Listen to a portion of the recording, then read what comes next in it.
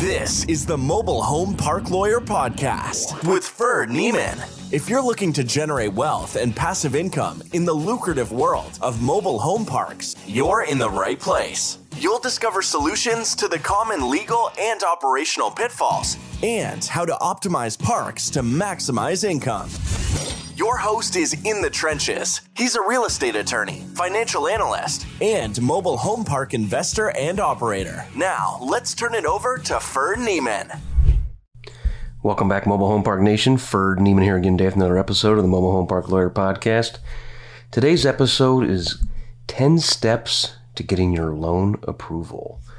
This came up with a client this week, and it's something that I sometimes take for granted. But when I first made my first mobile home park loan request, it was my dad and me on a deal in our hometown in Quincy, Illinois. First deal, we had done some single-family flips, done some single-family rentals. I think we may have had a few duplexes by that time. We decided we wanted to get in the mobile home park business, and we found a deal.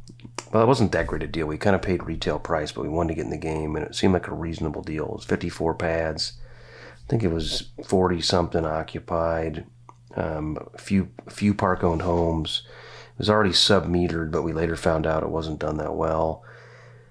Market rents even. We want to get in the business. We thought we could make this a little better. We could fill the rest of the occupancy. We could fix it up and be a long-term hold for us. The catch was it was $695,000, and I don't know about Dad. I got a pretty good guess, but I know that I didn't have anywhere near that much money laying around. So we had to go to the old bank.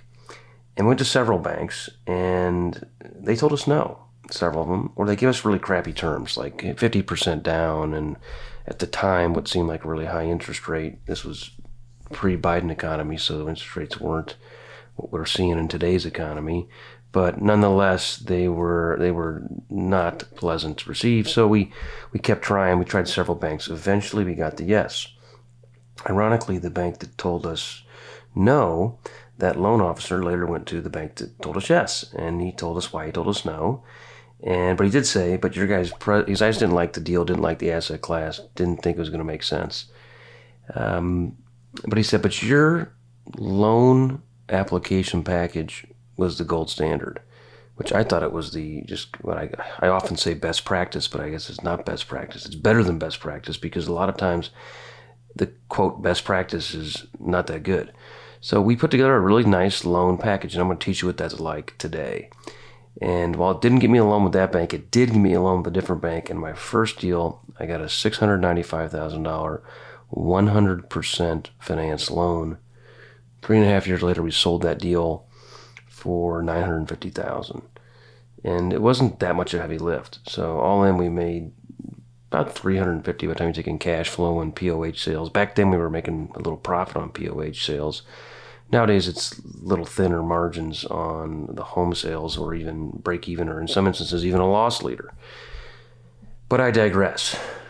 But I have that latitude, I guess, because it's my podcast. But anyway, I'm going to teach you guys something today. This will help get a loan. I had a client this week that was fishing for a loan, and getting loans in mobile home parks are not easy.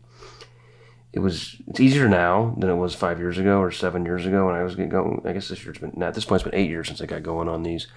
But there are more banks that'll do it. But some deals have a little hair on them, and deals with hair on them are just harder to get loans. If they're below 50 pads, for example, they're not institutional grade. Fannie Mae, Freddie Mac, most CMBS lenders are not going to touch them. So you're looking at local bank, regional bank, or seller carry. Today we're not talking about seller carry, we're talking about bank loan. So here we go. What are the 10 steps?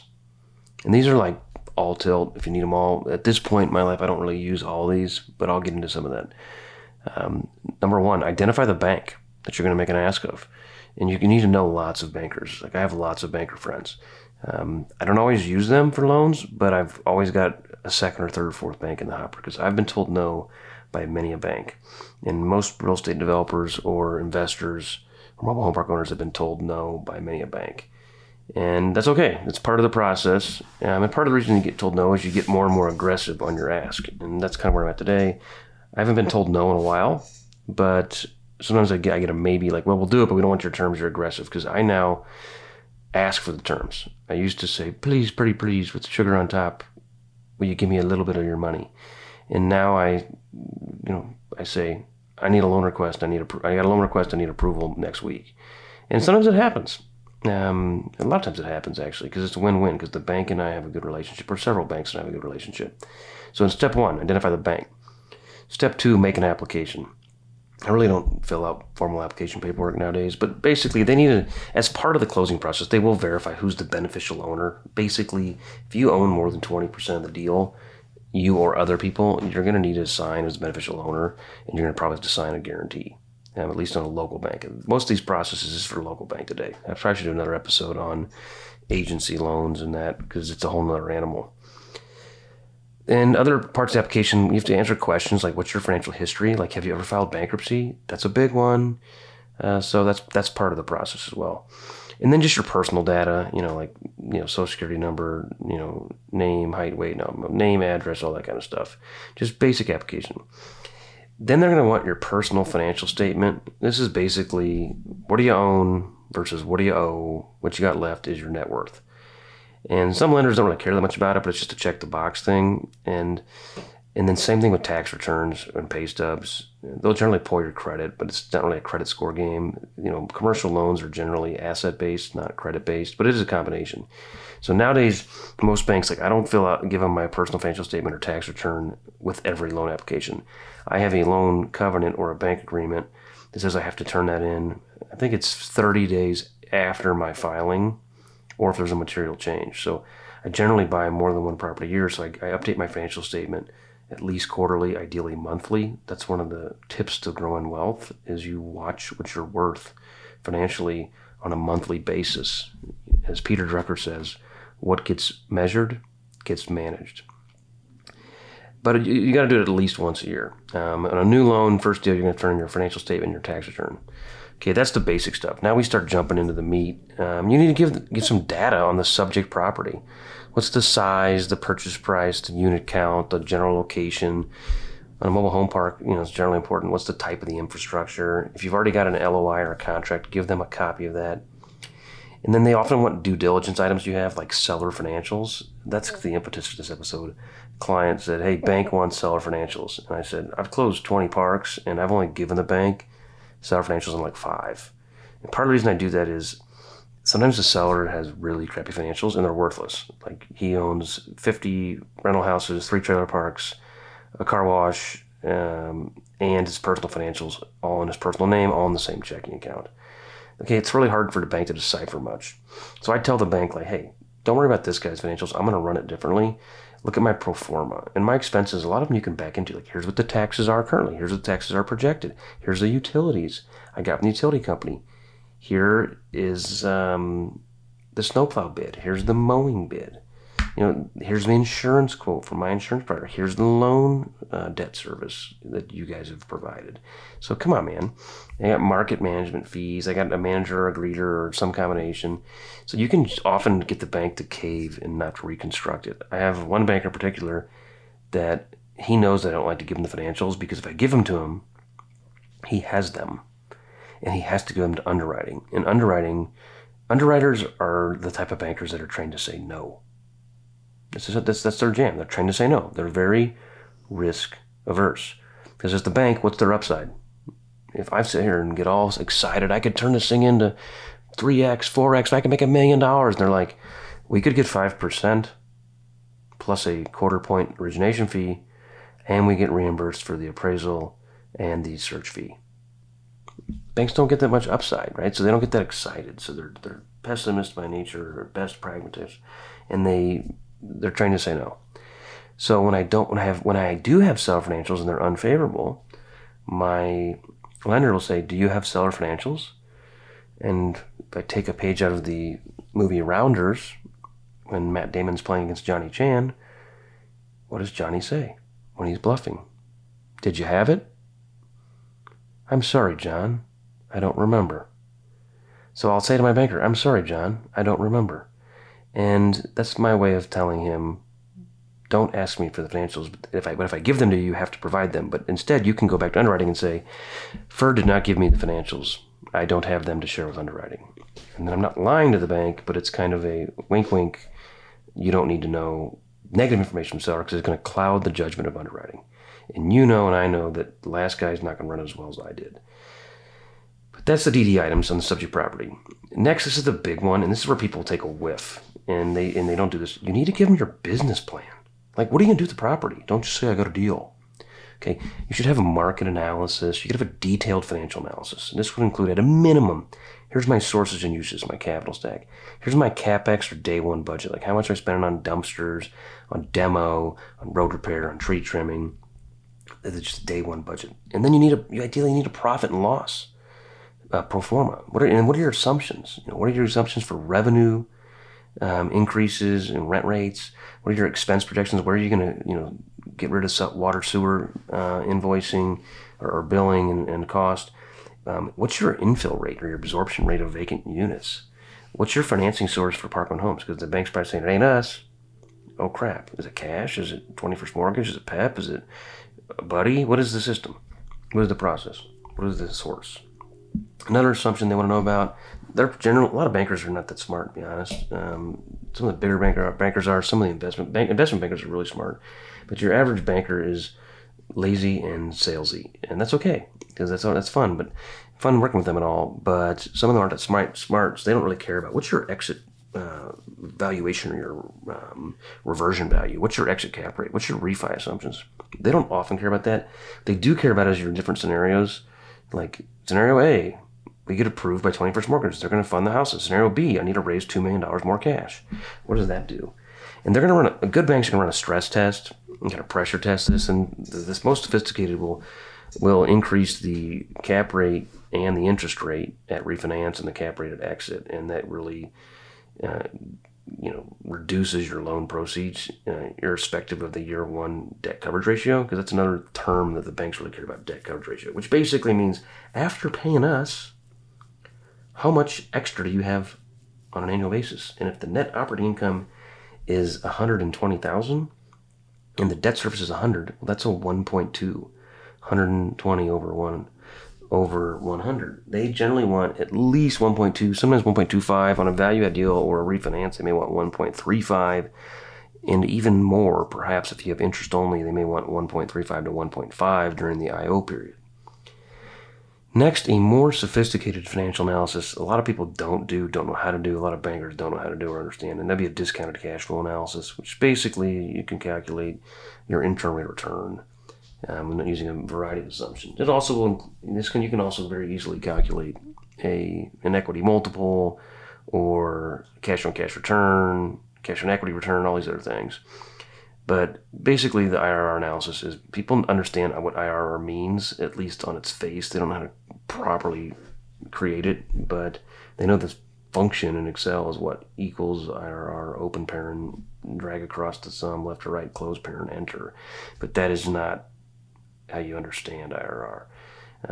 That's on another podcast. I've covered that before. Okay, the other things as part of your business plan is like, what are the risks? Like, disclose the risks. Disclose the opportunities. Let them know that you didn't forget about it. Basically, cut them off the past. It's like, yeah, this could go wrong, but here's how I've already thought to mitigate it. I've already solved this. I've already come up with the solution to the problem that you haven't even identified yet. And then what's your management plan? Like, is this local? Are you local? Is there a third-party manager? Is there an on-site greeter? Does he or she have teeth? How does that come into play? And then just pitch your vision, right? And show them your vision for the property, including your estimated time horizon. And then the seventh step would be, you got to give them your background or resume, especially if you're new. Like you're new to the lender. Here's my, I've done 5 projects like this, or I've done 0 projects like this, but I've also flipped 9 houses, or I have a law degree, or I'm a construction manager, or whatever else is your jam. You gotta provide that. The 8th step, this is more next level that I can now do more easily, is the loan request. The pitch or the ask. And now I know what once you've got a bank term sheet, I know like their format and their generic terms. I ask for that in Microsoft Word, and then I just use that going forward as this is the term sheet that I want to use, and I use their format, and I turn around and I make an offer to them, and it's the ask. And I generally try to be a little aggressive, giving them a little room to wiggle. And then in there, I also include the details. What's the amortization, the term of the loan, the interest rate, if I'm asking for a line of credit on mobile homes or guidance loans on mobile homes after I rent them. What is the release price for homes or for other parcels of land? What is the guarantee provisions? Like if I only own 40% of the deal, I don't want to guarantee 100. I want to guarantee 40. But if I'm syndicating, I own 40. Well, then I probably have to guarantee 100. But if I'm syndicating, I own 40 and my dad owns 25, then dad should have to sign on for 25. And then generally you want to understand what your prepay penalty is. There's lots of different types of prepay. The more complicated would be yield maintenance, or later some derivative of defeasance. The simplest would be 1% prepay. A lot of them will have like 5, 4, 3, 2, 1, 5% the first year, 4% the second year, and so on.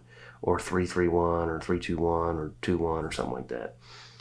And then you just need to know what are the other details as far as like other covenants. Like a couple of my lenders now, I have deal-specific debt coverage ratios, but then I have global debt coverage ratios. And this is basically the bank's way of saying, we might approve this deal that has no cash flow at the beginning because it's a heavy lift. So the DCR is really low, or perhaps even less than 1, in which they generally wouldn't approve that. But let's say it's 1.05. They might approve that for me, but they're going to make sure that my global is at least 1.35, meaning my other deals are cash flowing really well.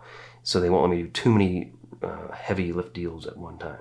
And that also includes if I have personal debt. If I have a car loan, that's going to mess it up. It's one of the reasons I paid off my cars. It's like at first I was like, oh, I'll just get loans on my cars because they're 3% interest. I might as well put that money somewhere else and make a higher yield. Well, car payments by their nature are high because they're short amortization. Like, well, I can afford to pay them off. It's really jacking with my DCR. Let's not mess with that. So when I decide to buy a second home, like, okay, that has zero revenue. I know that's going to mess up my DCR. Well, I need to make sure that net negative monthly expense is going to not mess up my next deal. If it's going to mess up my next deal, I need to just pay cash for this house. I don't generally want to pay cash for a second home because it's, in my opinion, a low yield, and I'd rather just have cheap debt and put the money in higher bearing returns. Just putting it in my own deals, I'm going to make higher return than 4% the bank's going to charge me. But I got to make sure that I'm not messing up other loan covenants or terms. Some of those loan covenants terms are the things like provide a personal financial statement, provide a tax return on an annual basis, things like that. Notify them immediately if you have any sort of foreclosure or any sort of significant event. That's the blocking and tackling of the loan approval process. The ninth one is not often present, but it would be, what are the complicating factors of this deal? Like, are you buying it or selling it or coming in somehow under a tenant common structure, or is it a 1031? Do you have partners?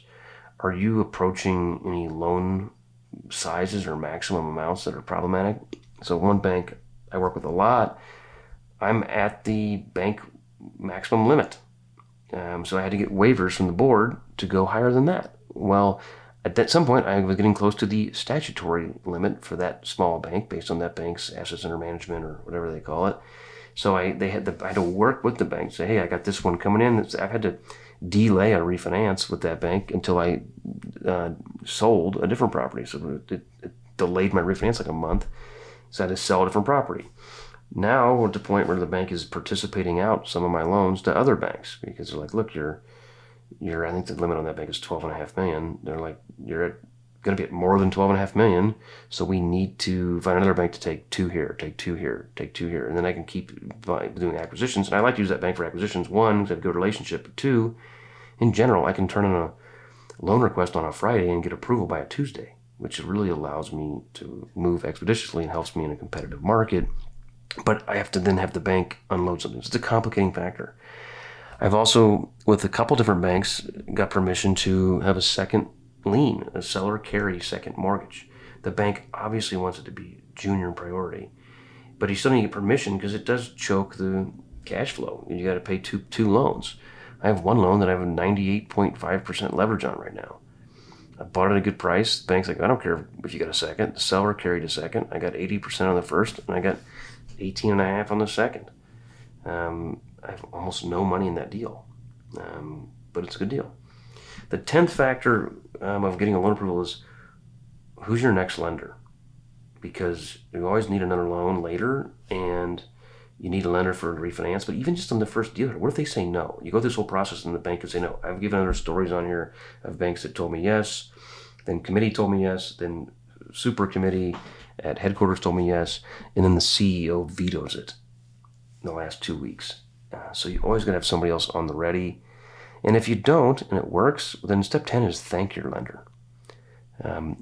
I'd like to think in priority order.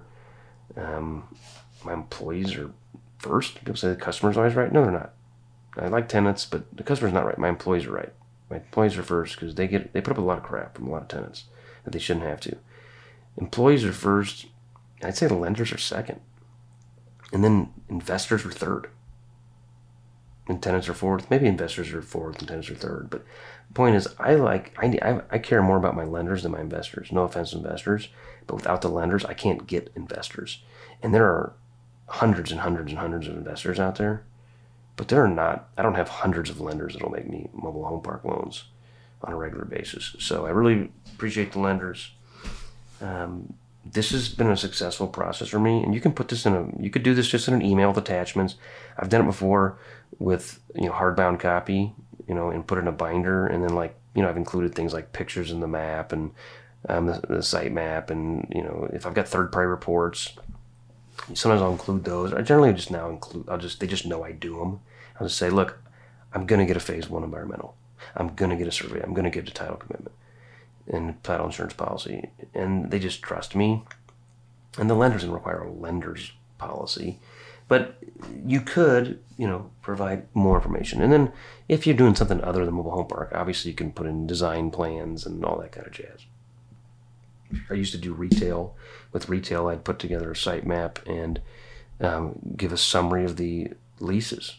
Here, look, we got a lease coming with Raising Cane's. We got a Aldi. We got a TJ Maxx. We got a Sleep Number, or all these different places. And here's the terms. Here's the lease. And I'd have to go. In that case, you'd actually go. And I've done this many times actually. You got to go in person, get an appointment, ideally with the head of credit and the vice president of banking, and ideally the head of the bank. It's harder to do early on, and get an audience and walk through them. And I think it was Mark Twain that said, if you can't dazzle them with brilliance, baffle them with BS. So it's an opportunity to do one of the two. And I really take, anytime the president of the bank gives me an opportunity to meet with him, I do. I've done that with a couple different banks, and it's really been helpful. On the first deal I had, that wasn't the case, right? But as you get more aggressive, you ask for better terms, where you start wanting 80 LTVs instead of 70s, things like that. You start wanting refinances at 70 instead of 65, things like that. You got to build a personal, immaterially significant relationship with the lender and the lender's team. And having a bunch of checking accounts with a bunch of deposits really helps. You'll get a better loan and better loan terms for the lender that you keep your deposits at. Some lenders actually require you keep a deposit account there, among other reasons, so they can claw it down if you miss a payment. But anyway, those are the 10 steps to getting your loan approved. Hopefully this was helpful. Until next time, thanks and God bless. You've been listening to the Mobile Home Park Lawyer Podcast with Ferd Niemann. Ready to learn more? Go to www.themobilehomelawyer.com for free resources and materials to help you succeed. If you love the podcast, go to Apple Podcasts, give us your review, and subscribe today. Thank you for listening. Neither the Supreme Court of Missouri nor the Missouri Bar reviews nor approves certifying organizations or specialist designations. The choice of a lawyer is an important decision and should not be based solely upon advertisements.